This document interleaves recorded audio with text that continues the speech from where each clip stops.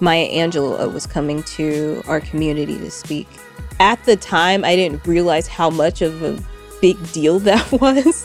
But I remember her like reading my poem. I don't even remember what the poem was about. And she told me, she was like, you have a gift, keep writing.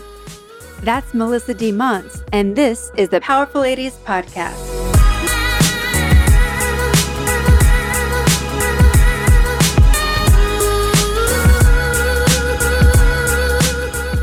Hey guys, I'm your host, Kara Duffy, and this is the Powerful Ladies Podcast, where I invite my favorite humans, the awesome, the up to something, and the extraordinary to come and share their story. I hope that you'll be left entertained, inspired, and moved to take action towards living your most powerful life. Melissa D. Monts is a writer, director, podcaster, producer, screenwriter, and more seriously, she can pretty much do anything needed in the world of film, TV, and podcasting, let alone all of her volunteering. She hustled early, taking on multiple internships at once, and is still hustling today as a producer on 3 podcasts, including one she co-hosts, plus writing and running a team. On this episode, we trace her journey from Arkansas to LA, why she loves Chelsea Handler, how she manages her time because she is the extreme end of what anyone as a human can get done in one day and 1 week. And we talk about the day she was blessed by Saint Maya Angelou. All that and so much more coming up, but first. If you're interested in discovering what possibilities and businesses are available for you to create and to live your most fulfilling life, please visit thepowerfulladies.com/coaching and sign up for a free coaching consultation with me. There is no reason to wait another day to not be living your best life when you instead could be running at full speed towards your wildest dreams today.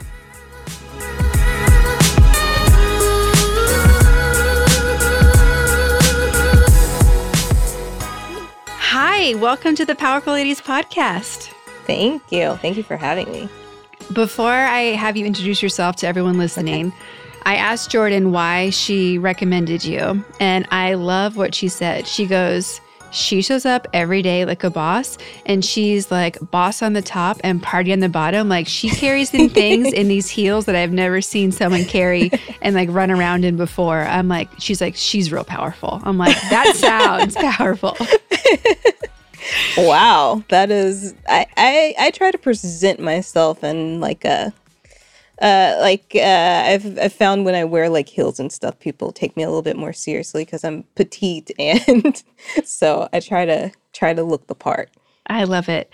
So everyone knows who they're listening to. Would you mind telling us who you are and what you're up to?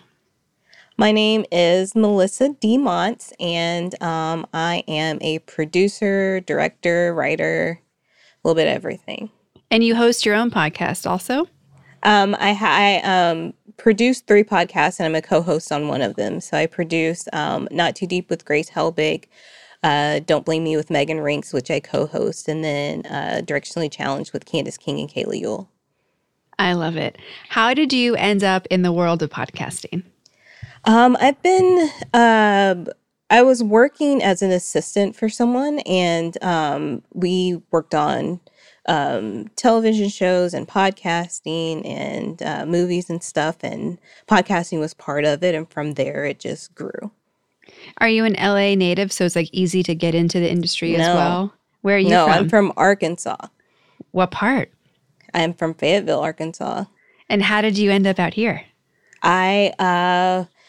Okay, so I was first studying, I say I'm from Fayetteville, first of all, but I actually moved around a lot as a kid. So I was actually born in Little Rock, Arkansas, and I've lived in Tennessee, Mississippi, Pennsylvania, Texas, Kansas. I think that's everything. Yeah, that's everything. You sound like our family. Really? Yes. And then I ended up back in Arkansas when I was in 8th grade. And my parents promised me once I got to high school, then we wouldn't move anymore. So we ended up back in Arkansas. I went to college at the University of Arkansas. That had always been my plan because my mom went there too. So no matter where we were going to live. And so I went to the University of Arkansas. I was studying biology, actually. So my whole plan was I was going to be a dentist or orthodontist. And I took a dental class and I did not like it at all. And I was like, now I don't know what I'm going to do with my life. And so I went and I talked to my counselor, and she was like, well, you've been taking like these writing classes and producing classes, like just for fun. Maybe that's something you might want to think about as a career. And so this was like at the end of my junior year of college. And so I started looking into different like things within the entertainment industry. And I had, like I said, took a writing class. It was a playwriting class, but then that next semester they offered a screenwriting class for the first time. So I took that and I was like, I really, really love that. And so after I finished with school, I started looking into other programs here, like in Los Angeles. So I came out and I did worked on several student projects just to get my feet wet and learn about different things in the entertainment industry. And once I like did that, I really fell in love. So I saved up some money for a couple years, and then I got in a car, packed up a car. My mom, one of my sisters, and my niece, we drove out here. And from there, it's just like I studied at UCLA, studied filmmaking. And it just kind of, I did a whole bunch of internships, and then it all rolled into like being an assistant and then working on films and podcasting. And from there, that's the story she wrote.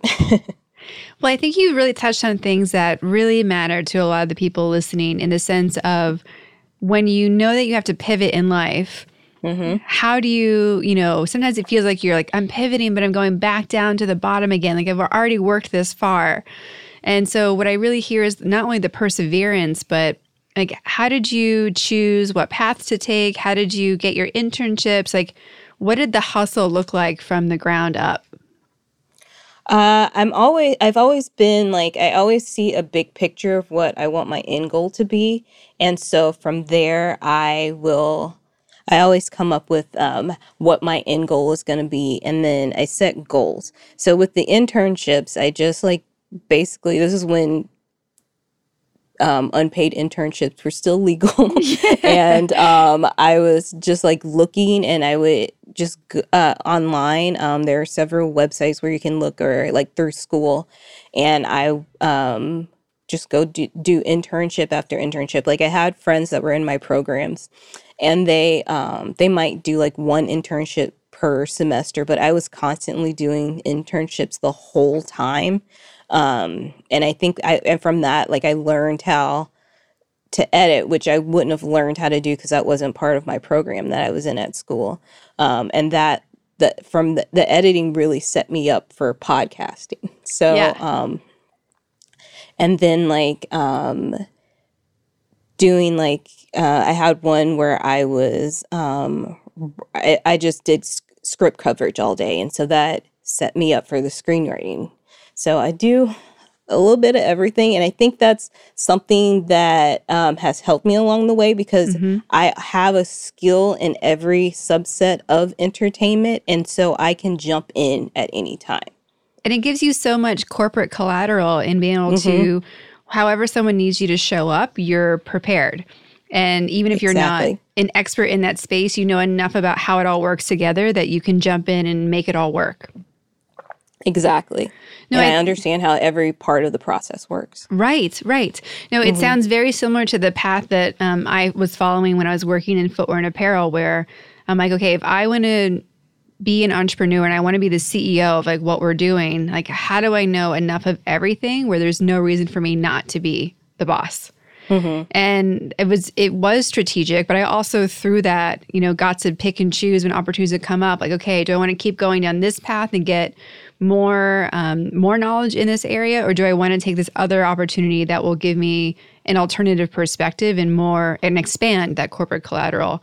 And I think that a lot of people get stuck in I have to have this one specific niche. And to me, I'm like, no, like if you don't love it and you're not like, no, I'm just gonna draw things for the rest of my life. That's all I want to do. Then I'm like, no, like go do the other things, go try the other things. Cause I think there's the illusion that you can't move around. Like it hurts you from a career perspective when in fact, I think it helps when you have the bigger picture and the different skill sets and just scope of work that you can talk to. Right. And so like for me, like I told you, I'm a writer and producer, not just a podcast, but I had like a show that was on for 4 seasons that you can stream on Amazon Prime. And so like in between my projects, the bigger projects, I always have my podcast too that are still generating income. What was the show that you can stream on Amazon? It's called Mr. Student Buddy President. What is it again? Mr. Student Buddy President. Oh, and so Mr. Student Body President. I was hearing Mr. Shoot the President, and I'm like, I haven't heard of that one. That's another good name for a show too. You can have that one. I'll give that one to you. So, Mr. Student Body President. Yes, I'm familiar with that one. Okay, awesome. And what is it like seeing your work showing up on Amazon Prime? It is amazing because it was on another streaming platform called Go90 that Verizon had for a short period of time, and just being on like able for people just to watch it on a screen anywhere was cool. But then taking it to that next level of being on Amazon Prime is even cooler. Mm-hmm. Yeah, I think I've done Powerful Ladies partnered with WebFest Berlin last fall. And we did it because I know the woman who founded it, and then she was on the podcast, and it just became this natural fit.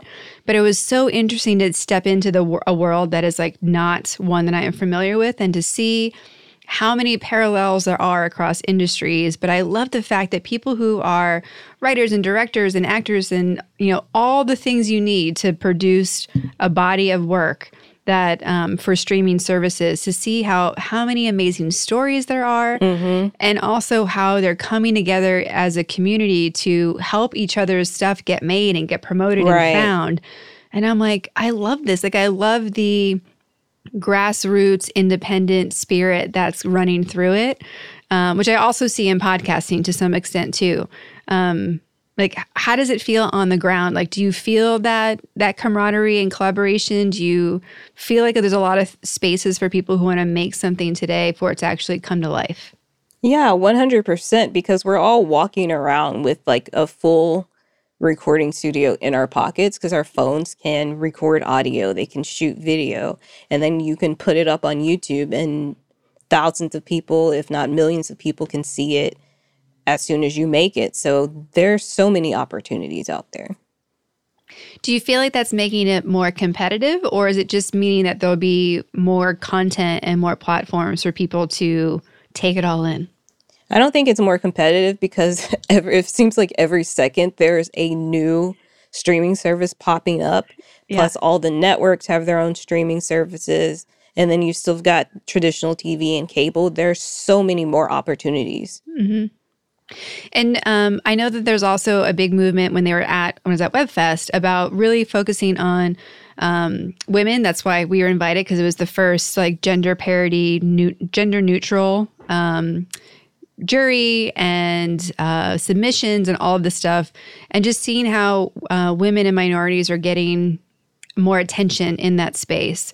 I really feel like it's almost like a creative renaissance opportunity if people want to lean in on it. What's making you the most excited about how people are creating content today in films and podcasts and everything else under the sun? That they're just doing it, and people feel like that they have an outlet to do it, and it's not like this secret Hollywood land where you gotta be somebody's niece or nephew to get into it. You can just make stuff and people can see it, and if it's good, then the right eyes will see it. Being in this industry, do you have moments when you've like fangirled out on somebody and been like, oh man, that really was a little embarrassing? Yeah. Chelsea Handler was one of the biggest guests that I've had on a podcast before. And I walked up to her to bring her back into the room, and she asked me how I was doing. And I just like looked at her and nodded my head, and it just like that runs in my head all the time, because she's someone like, she's a big part of the reason why like I got into the entertainment industry. And I would watch Chelsea Lately all the time. I had all her books. She even when I was coming out here to work on student films, twice I went to go see Chelsea Lately live. And so like being like one-on-one with her, and she was the sweetest person too. And she like put us on her Instagram story. Like she was great. I was just like very nervous when I initially met her. I've met like a lot of celebrities or people that I admire, but she's got to be like the biggest one so far. And she's pretty badass. Yeah, she is. 100%. Who else inspired you in your path? I think my mom is like one of my biggest inspirations. She has like a BA in journalism. She has a MBA, master's in divinity, and she's currently working on a doctorate. Damn. runs all these like, organizations that are like social involved, as far as like building up the community. Mm-hmm. And then she also is an associate director at the University of Arkansas as well. So, and she worked in corporate America. That's why we moved around a lot. It's like every time she got a promotion, then we had to move. So she did a major pivot when she went from corporate America to education. She just like, she's inspiring. What is it about her that you admire, or what have you tried to take on into your own path? She's always busy and never bored, and she's always doing something or creating something or being an inspiration to someone. And so that is what really inspires me and drives me. Mm-hmm. And what is it, going back to Chelsea, like what about her is what you said, like, that's my person, that's the one that I'm going to like follow and like be inspired by? Like, what is it about her that really you were attracted to? She made me laugh and just like took ownership of who she was and was very authentic. And even like when she left E, it was because she was just like tired of being so like surface level with her content. Mm-hmm. And so she just like, and she has her own production company. She just takes ownership and takes up space and knows who she is. Yeah. When you look at what you're up to for this next year, like what are you excited about? What are you working on right now that everyone else can be on the lookout for? I really have my head down right now, focusing on my screenwriting, which I had kind of let fall by the wayside recently, but I've finished up the first draft of one screenplay, working on another one and a teleplay right now as well. I'm also getting into, I've been prepping for directing my first audiobook, so that's something new that's on the horizon as well. Very cool. How do you direct an audiobook? So it's pretty much the same as how you prep for directing TV or movies or anything. You get the script, which is the book, sit down, go through, outline how you want the reader, the person that's narrating the book, to say it, or the direction to give them. Also like looking up words, how they should be pronounced, and being in contact with the author, like about certain names that it may be pronounced, like Lara or Laura spelled the same way, may be pronounced differently. And then just showing up and giving direction to the reader or actors if it's a group setting for a book. So it seems like your day-to-day and your week are very full. Like, what is your schedule actually look like for people who are like, how is it possible to do everything Melissa's doing? It changes every day. I mean, like this week's a little different. We are, I don't know when this is coming out, but we are all a little bit in lockdown, quarantined. Yes. But we're filming on March 15th. So, okay. Or recording on March 15th. So we're going to have some context. Yeah. Yeah. So, but usually during the week, Mondays, I record Directionally Challenged with Candace and Kayla. Then I come home and I do some writing, editing. And then Tuesdays, I'm usually recording with Megan for Don't Blame Me. Then it's like I record in the morning, come home, write, edit. And then Wednesdays are usually just pure writing. Thursdays I record Not Too Deep. And then Fridays is pure writing. It's also not just me. I have a team. So shout out to Shireen and Katrina and Amanda and all the amazing people that work with me. So and they're your Katrina team. helps keep. Oh, sorry. They are your team for writing, for producing. How does the team help you on which projects? So Amanda does a lot of the videography, and that's for the podcast. And then with Shireen, she helps edit, and she's also my writing partner. And then Katrina does some editing, and then she also creates the promos and marketing for podcasts and social media. So you're a true example of what a girl squad can create. Yes, 100%. When you first moved to LA, did you were you able to find these women that are now in your squad and like on your team, or like did you have a journey of finding your right fit and your circle in LA? Like how did you get from newbie to where you are today, where you have all these projects and opportunities and a badass team? Working on a lot of like student films and other just like outside projects. I met a lot of great people. For example, Shireen and I, we worked on this project called Journey of the Vagina, which is like this web series. And so she was a cinematographer on that. And we've stayed friends. That was, I think, 7 or 8 years ago. We stayed friends throughout all that. She does freelancing, directing, and also has podcasts as well. And then once I was able to hire her on to be part of my team, then I brought her on to help with writing and other things that come up. She's a co-producer. When I think of, is it Journey of the Vagina? Is that the right title? Yes. I almost don't want you to tell me what the storyline is because I have 5 different options in my head of what this project could be about. And most of them make me want to laugh. So I'm excited for what that opportunity might be. Yeah. Yeah. I mean, it never... that was like a project where like every one of us that were working on it, we're all new to LA and still trying to figure things out. So it never really like landed anywhere. You can't see it anywhere. I still have copies of it on my hard drive, but it was a good like learning experience for all of us. I'm so tempted. A good networking experience. I'm so tempted to make that like a exclusive premiere through Powerful Ladies. Never before seen. Yeah. Oh my gosh. You're like, please no. Nope.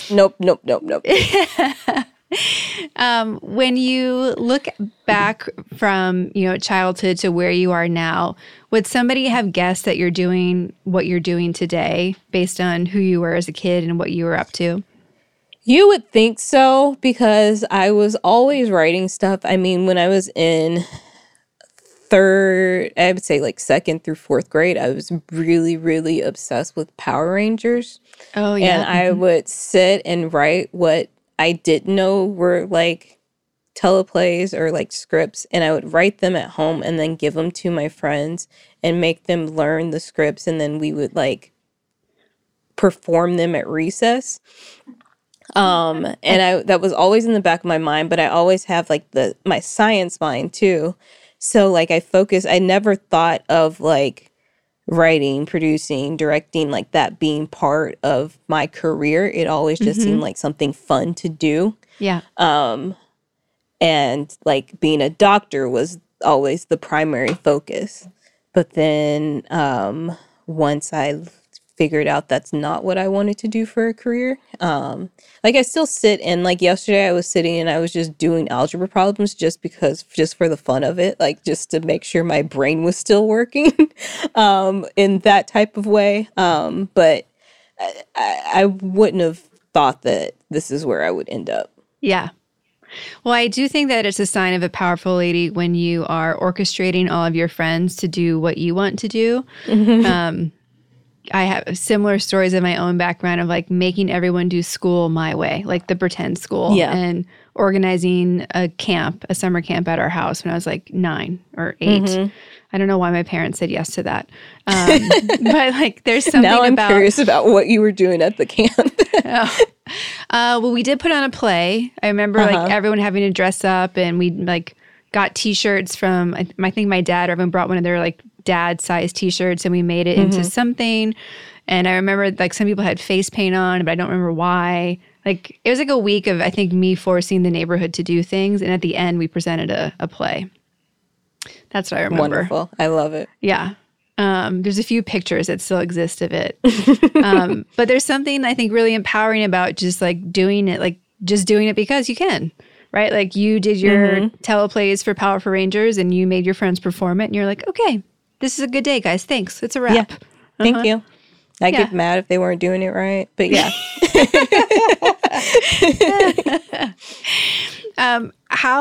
When you think of Powerful Ladies as individual words and as a combined phrase, what does it symbolize to you today, and how has that changed over time for you? Powerful Ladies, I think to me that means someone that empowers people. So they not only lead, but they also are an example of how to be a leader and also pull up others around them, other women around them, and present opportunities for them. And has that changed over time for you, or has that kind of been like what you always thought it was? That's always been how I thought it was. I remember when I was about 10, there was this essay contest for Maya Angelou was coming to our community to speak to just like a group of girls. And there was like this essay contest, or you could write a poem, any type of writing, and then she would like read it. And Very so like cool. I remember her, I know it was like at the time I didn't realize how much of a big deal that was. But I remember her like reading my poem. I don't even remember what the poem was about. And she told me, she was like, you have a gift, keep writing. And that's something that's always like stuck in my head. And I'm sure she probably told every girl this something along the same lines, but it was just like having somebody that was a published author, and I didn't know that she, like at the time, that she was a director and actress and activist and all these amazing things, but she said words that always spoke to me. So hold on. So we are currently in the presence of someone who, as a writer, was blessed by Maya Angelou. Yeah. Do you put that on your resume? Like, I feel like that should be on your LinkedIn. I don't. I haven't, and I haven't given much thought to it. I want someone to illustrate this now. Like, I want an illustration of Saint Maya Angelou, like, blessing you and your writing. And you're just like, oh, thank you. Yeah. I'm just like a brat, like 10-year-old that's like, whatever, lady, cool. Thanks. Yeah. Thanks, lady. Thank you so much. Where like all the adults around us are like freaking out. I was like, yeah, seems pretty cool. I like her voice. Seems cool for a grandma. Remember. Okay. Yeah, I don't remember at that. I think, that would have been after. I do remember because she spoke at Bill Clinton's inauguration. I remember seeing her on TV for that. So that would have been after. So I remember that, but still, like, that just, it wasn't as big of a deal for me then as it is now. As a 10-year-old, there's no context to it at all, Yeah. right? Yeah. Meanwhile, like, you like go up, say thank you, shake her hand. You're like, cool, can we get ice cream now? And your parents are like, wait, hold on. This is a moment that you are not appreciating. Exactly. When you were talking about what you admire about Chelsea and your mom and even Maya Angelou just now, I really heard in your share like this this red line of someone being like a social justice warrior and like standing up for themselves and also people in their community who like cannot stand up for themselves or don't have access to. How important is that to you and what you're creating and the stories that you want to tell? Oh, that's so important to me. It shocks me how much people just don't care about other people, how selfish people are. And so just like in my everyday life, I do a lot of volunteer work. Like I volunteer with Big Brothers Big Sisters. I have a little sis that's 10 years old, and I try to be like a good example for her. And then I also volunteer with like an organization called Happy Period, where they provide menstrual products to women that are homeless. Food Forward, which is another organization where we go around to different farmers markets, because a lot of times they throw away the food that they don't have at the end of that they don't sell at the end of the day. So we pick up boxes. And then someone comes and takes those to different homeless shelters. And then just any way I can give back, I try to. What are the topics or issues that matter most to you if you had to choose? Women's rights, immigration's another big one. I took a trip down to the border with this organization called This Is About Humanity last year. And we go down to the border and learn more about the crisis and make sure that this is mainly about like the children being separated from their parents. And so with that organization,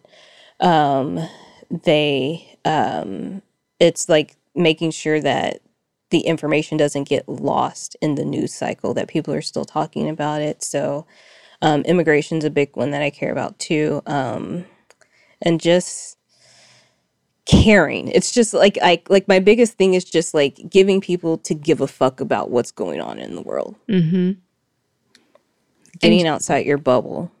Yes. Yes. And is that something that you've been passionate about your whole life, or was there a moment that it like you saw an injustice that you just had to, it ignited your passion for it? It's my whole life. I've always been volunteering. Like I said, my mom is the lead of a few organizations, and then like I thought that people volunteering was just like a normal thing that people did. My family, mom, dad, sisters, we always volunteered. And then as I got older, I realized that it wasn't something that everyone did. And that bothered me a lot. So it's always been in my mind. Yeah. What do you feel like there are privileges that you have had based on the strength and connection with your immediate family that you were, lucky to be born into? Yeah, my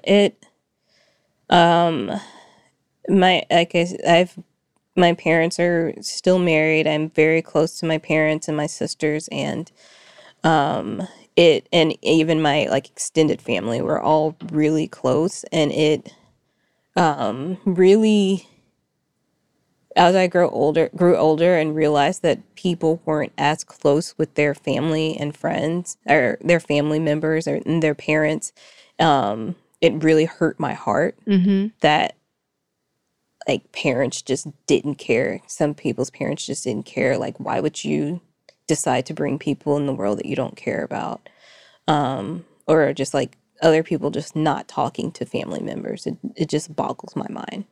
So I think that because of that, I can see a lot of good in the world. And a lot of things like things anger me, but they don't bring me down. They don't like kill my spirit. So I use that anger to drive change. I love it. No, I think that, Jordan and I are really lucky to be part of a similar family. Like our parents are both still married. There's 4 of us kids. We're all pretty close. In fact, we were like driving around with our dad the other day trying to help him house hunt. So like it catches me off guard when like your family isn't like all up in your business. I'm like, is that a privilege people can have? Like I didn't know that was a choice. Yeah. But I feel really lucky about that. And I really feel that a lot of my personal like self-confidence or fearlessness about trying some things other people think are scary comes from the fact that I didn't have to worry about those family foundational things that other people may have. And so like part of my mission is getting rid of the word like I can't. Like empowerment is so important to me. And I truly believe that there's a blend of, your personal confidence, access to resources and education, and like access to a community that needs to bring all of this together, which I mean, ultimately is the foundations for the Powerful Lady structure. But I just want everyone to know they can do whatever they want in the world. Like it's actually possible to be a thing. And as you said, like be nice. Like we're so much more alike than anything else. Like, going back to the border crisis and the immigration and separating families, I just step back and I say, hold on.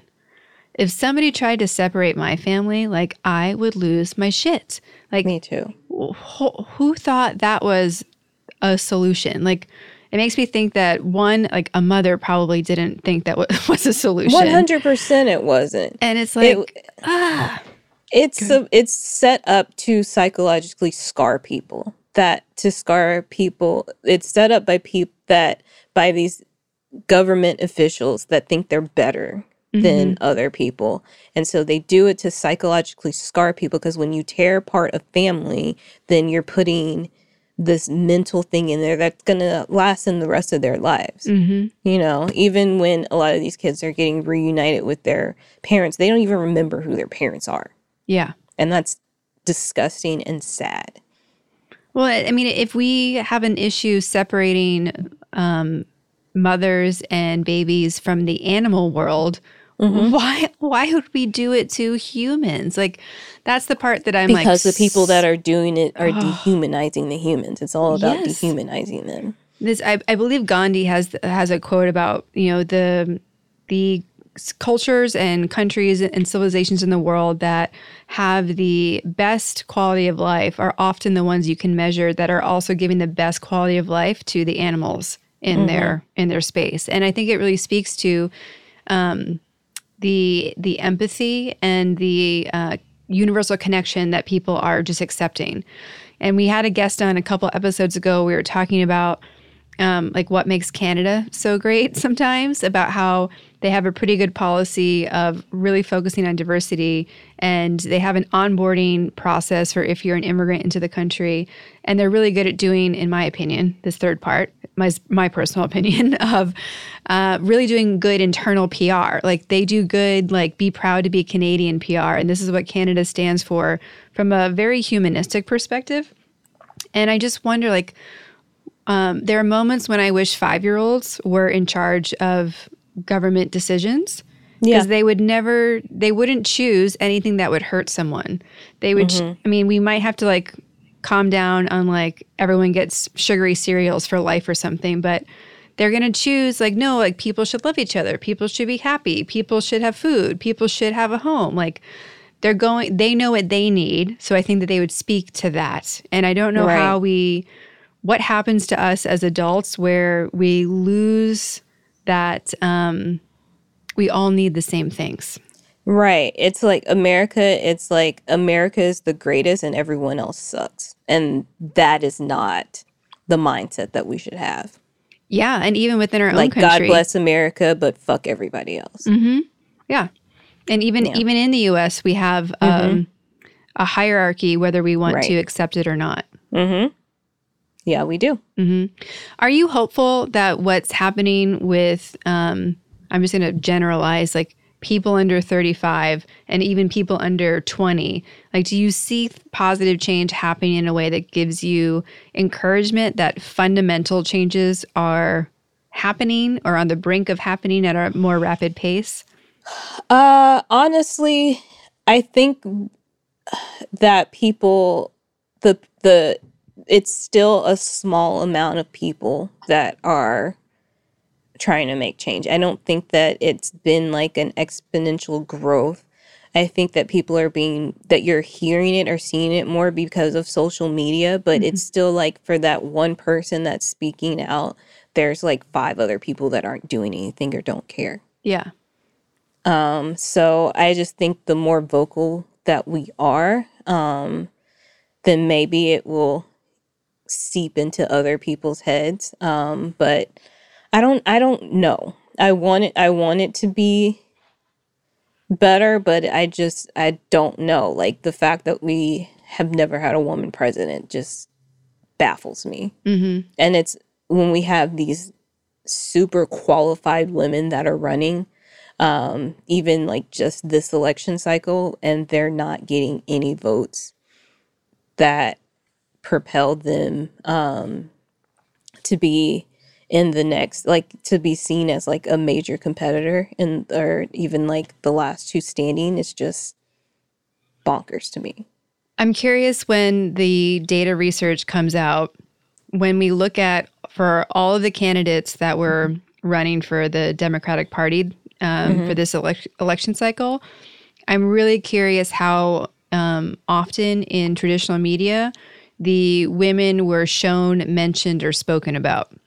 I mean, Elizabeth Warren was a front runner for a long time, and then they just stopped talking about her for a while. Yeah. And then right before everyone was casting votes in the primaries.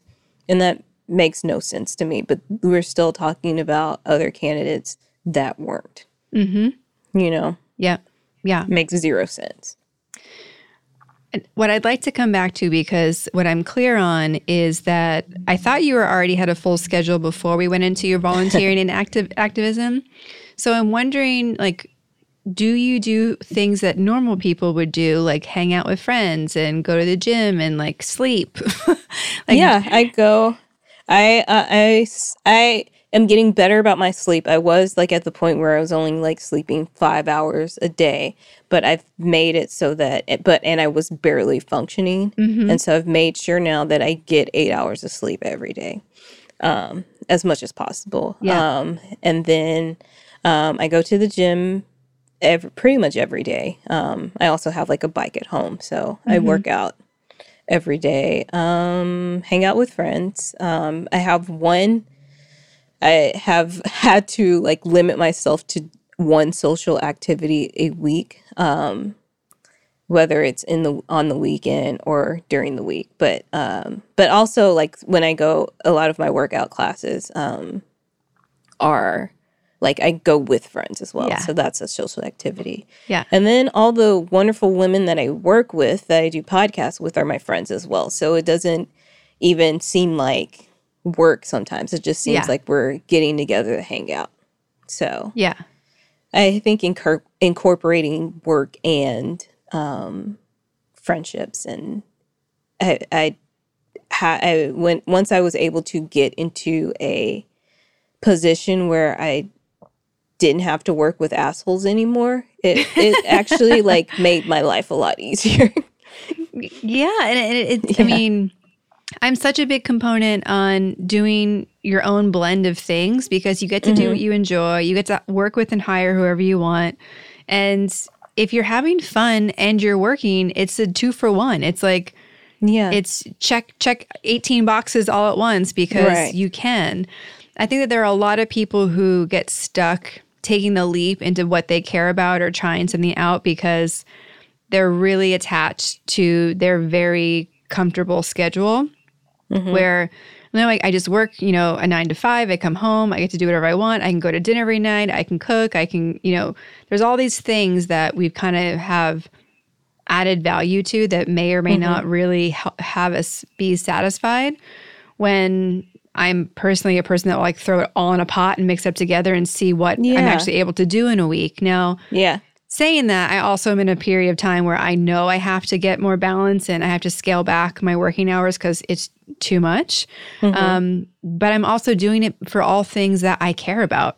Like there's such a difference of working 14 hours a day for your business and what you love and what brings you joy than working 14 hours for someone else. And the reason you're working 14 hours is because they can't get their shit together when you could have done it in 1 hour.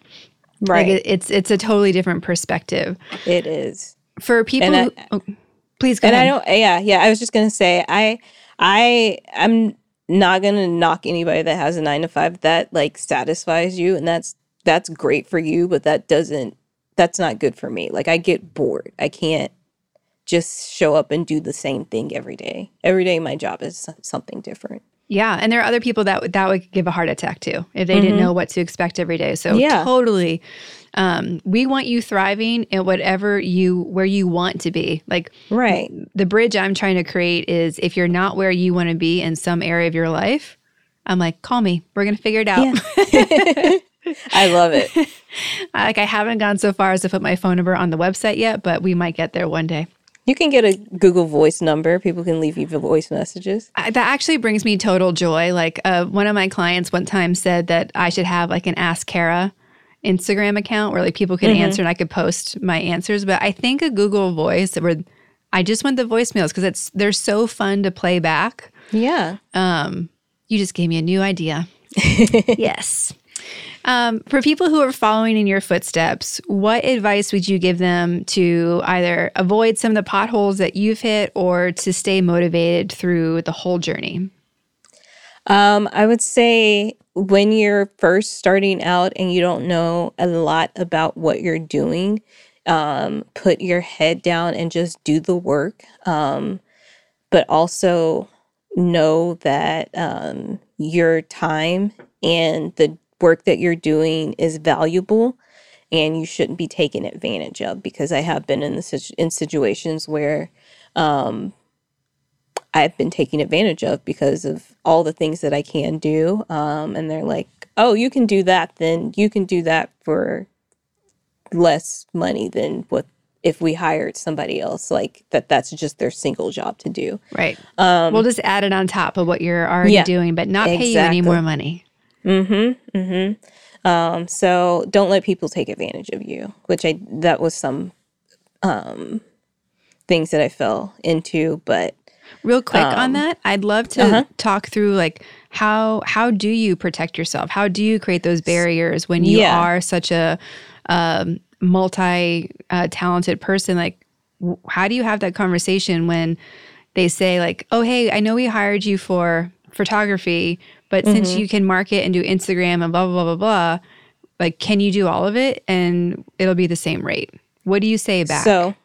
So then I sit down and on my own, I wrote out exactly what each job that I was doing, how much the market rate was for that to get paid, and then how many hours it took me, the job description, and then every single step in every day, because sometimes really people just they're so busy doing their own thing that they don't realize how much work that you're putting in. So for like 3 weeks, I wrote down every single thing I was doing, put it on in a spreadsheet, and then said, hey, can we sit down, have a talk?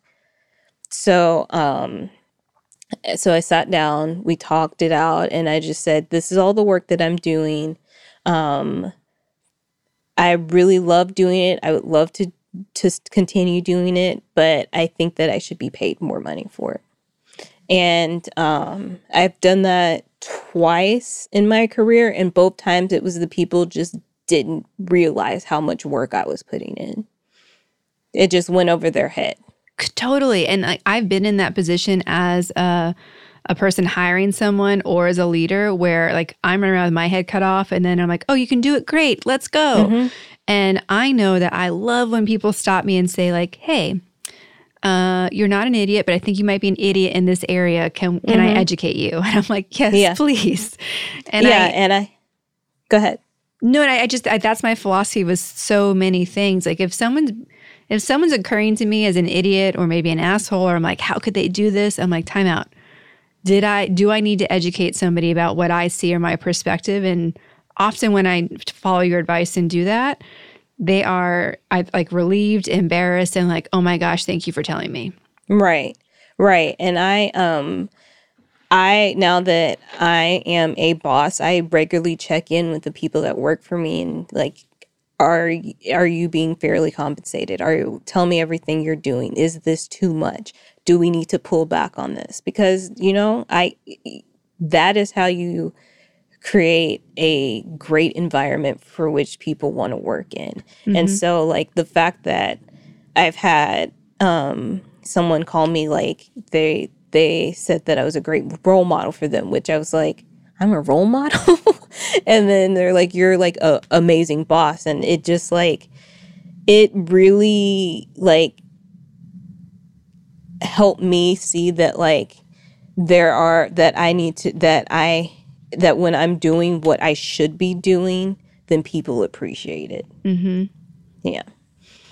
And what was the other advice you gave for women rising behind you? To always speak up. For example, one of the people that now they were doing freelance for me a couple years ago, but now she's on like my team. She was like, I really want to work on this other project that you have, and I'll work on it for less money if you don't have the budget for it. And I told her, I was like, don't ever say that to anyone, ever. Like if you enjoy working on it, I can bring you on in like a limited capacity, but don't ever sell yourself short for any job, ever. I love that. Once the job kept, like I was able to bring her on in a fuller capacity once we were able to grow the position more. So it sounds like you get a lot of pride out of being able to mentor and guide and be the leader that you wish you always had for people. Yeah. It's so easy not to be an asshole. And I don't understand why people don't see that. Like, it's so easy. Just have compassion for people. Remember where you were. I don't believe in like this thing where, I did it, so that's how it's supposed to be done. Or I had to struggle. Like, no one has to struggle. Pay people what they should be paid, what their worth is, or you continue to do the work. It's easy as that. And I think the reality is that everyone's going to have your own struggle, no matter what position you're in or what you have. So like, you don't need to be the one to like force the struggle on somebody. Like, right. There's going to be enough struggles that happen without you helping. So it doesn't need to be the same struggle as yours. Like, why not clear the path, right? Like, I love the quote of like, may the bridges I burn light your way. Like, I hope that the pain and suffering that any one person's had to go through will not have to be replicated for like it for everyone to get it.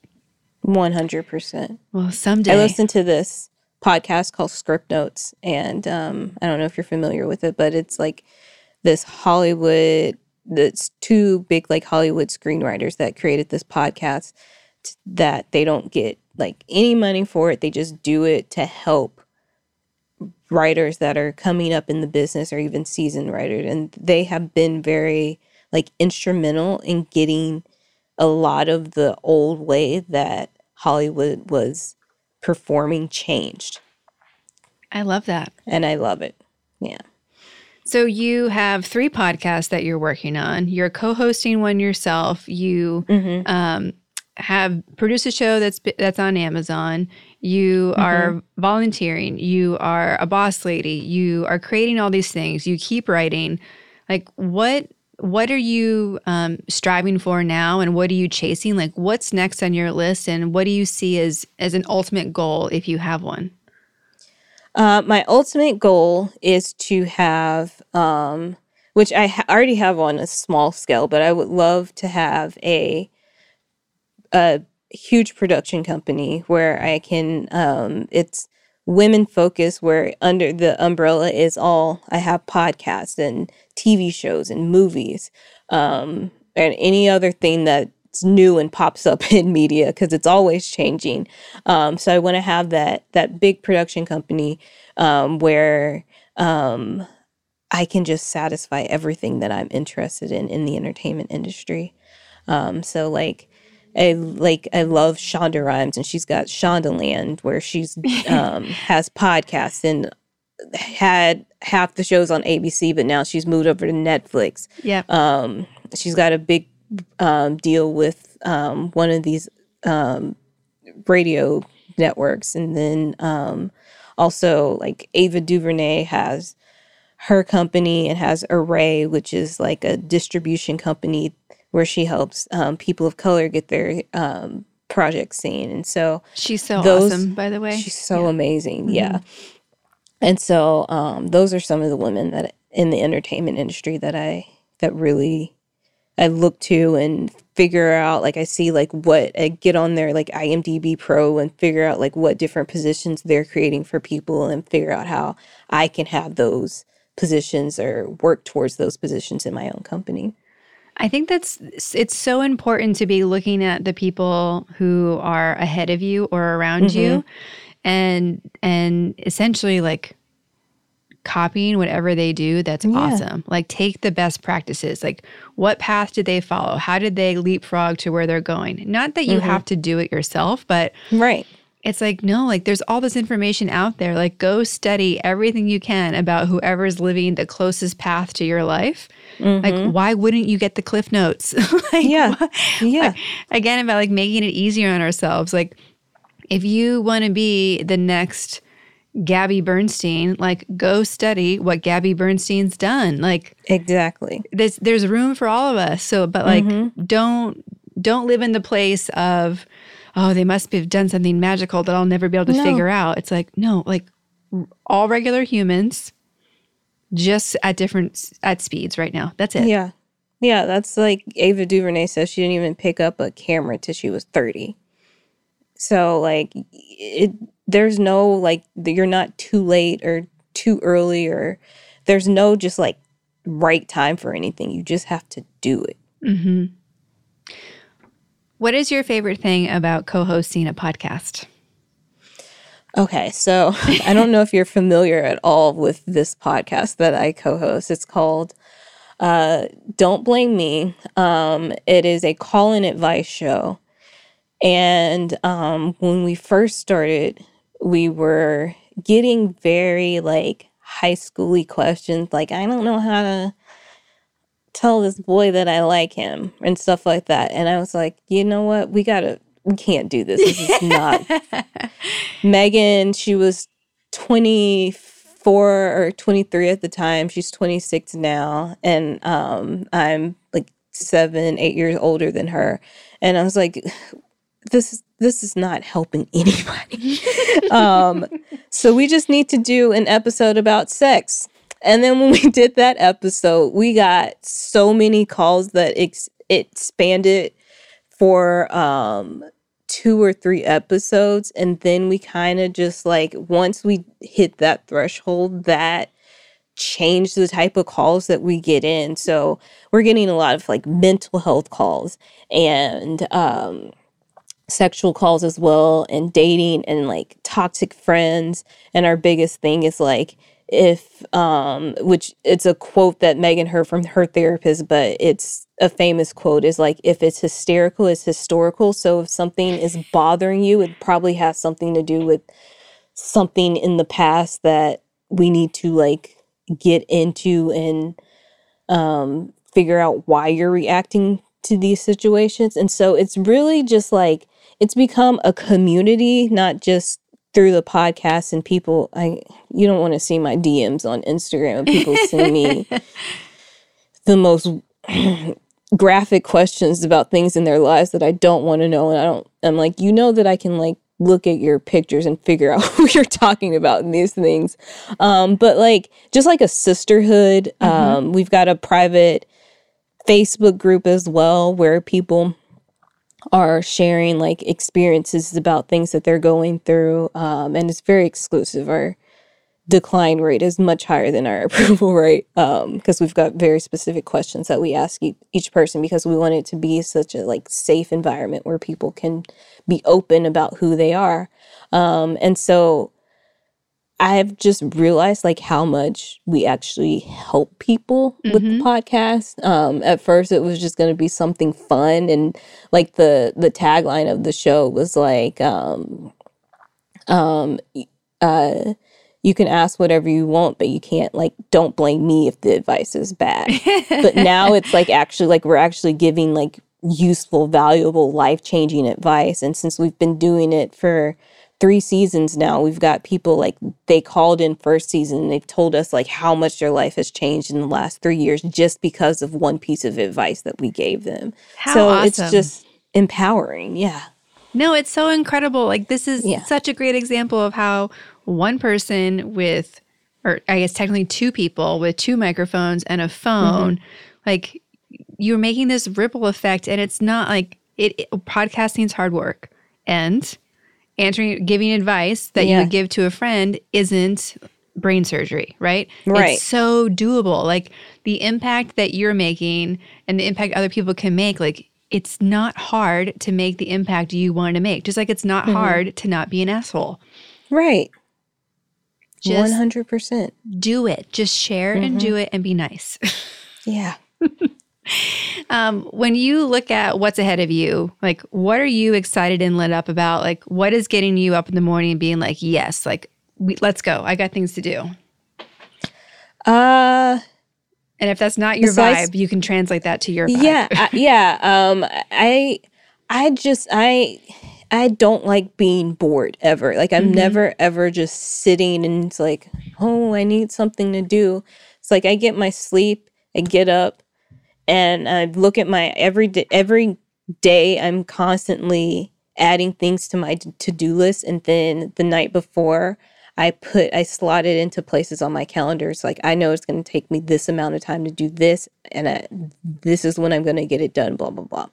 So that's how like I get my day set every day, and I know what I have to do, and I get so much enjoyment for hitting mark complete when I'm done with a task. So I just love being active, and I feel like every podcast that I do brings some type of different joy to everyone. Every like script that I'm writing has some type of like underlying meaning to life in it. So I just feel like I'm incorporating all my beliefs into what I do, so it never really feels like work. Well, we ask everyone on the podcast where they put themselves in the Powerful Lady scale. Okay. 0 is average everyday human. 10 is the most powerful lady you can imagine. Where would you rank yourself today, and where do you think you rank yourself on average? Okay. Today, I would put myself at a 0 just because I'm still in my pajamas. And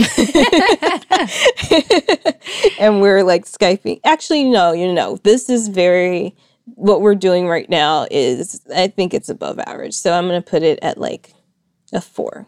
All right. Then when I put everything that I'm doing, like encompassing my whole week for this week, I'd put it at like a 6. Then like 10's Oprah. I'm not there yet, but I will be. Yeah, I like that. But I will be. I love it. Is there anything that we haven't touched on that you want everyone listening to know about you, or, advice for them, or anything else you want to speak to before we wrap up today? I think the biggest thing is just like to be yourself. And that took me a long time to realize that I could just be like goofy and fun and, be able to share who my true self was without like, I wouldn't say dumbing myself down, but just like not fully presenting who I was. I think just because I grew up always moving around, and so I had to adjust to the people there because I thought I needed to fit into who I thought I saw the cool, quote unquote, cool people were. And then once I really like became myself, which I don't think it happened until I was maybe like 24, 25. That's when I really enjoyed life and not enjoyed it as a like version of myself that I thought I needed to be. Mm-hmm. Very powerful. Yeah. Well, thank you so much to being a yes to the Powerful Ladies podcast. Thank you for having me on. Of course. Thank you for sharing your very inspiring story. And I can't wait to support you and cheer for you as you become Oprah. Thank you. And I really, really enjoy what you're doing. This is amazing and phenomenal. So kudos to you. Thank you so much.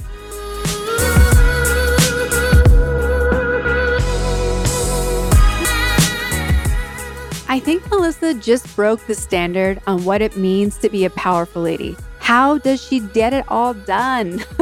I know she told us, and I'm still amazed. Not only is she a total boss, she's out there making a difference with the causes and the communities and the people that matter to her. May we all find more of the Melissa in each of us. To support, connect, and follow Melissa, you can find her on Instagram and Twitter at SheIsNotMelissa. And of course, we have links to all of her podcasts, all of her shows, everything available on Amazon and elsewhere, even her episode that she recorded with Chelsea Handler. It's all available in this episode's show notes at thepowerfulladies.com/podcast. I hope you've enjoyed this new episode of the Powerful Ladies podcast. If you're a yes to Powerful Ladies and want to support us, you can subscribe to this podcast anywhere you listen to podcasts. Make sure to give us a 5-star rating and leave a powerful review on Apple Podcasts. You can also be one of our Patreons for as little as $1 a month at patreon.com/powerfulladies, where you can get access to exclusive content that we're making just for you. Follow us on Instagram at Powerful Ladies and be sure to subscribe to our YouTube page. And of course, visit our website, thepowerfulladies.com, for all the latest news, details, and updates. I'd like to thank our producer and audio engineer, Jordan Duffy. Without her, this wouldn't be possible. You can follow her on Instagram at Jordan K. Duffy. Thank you all so much for listening. We'll be back next week with a brand new episode. Until then, I hope you're taking on being powerful in your life. Go be awesome and up to something you love. This episode of The Powerful Ladies is made possible by our Patreon subscribers. Did you know that for as little as $1 a month, you can support this podcast? You can send us love, tell us that you want more. You can support all of our events and all that we're doing in the world to fulfill on our full circle of empowerment. It starts at $1 a month. That's less than the coffee you're drinking a day. And there's so many more levels that give you more bonuses and fun things and behind the scenes information. So go to our Patreon, patreon.com/powerfulladies, and support us today. Thank you in advance.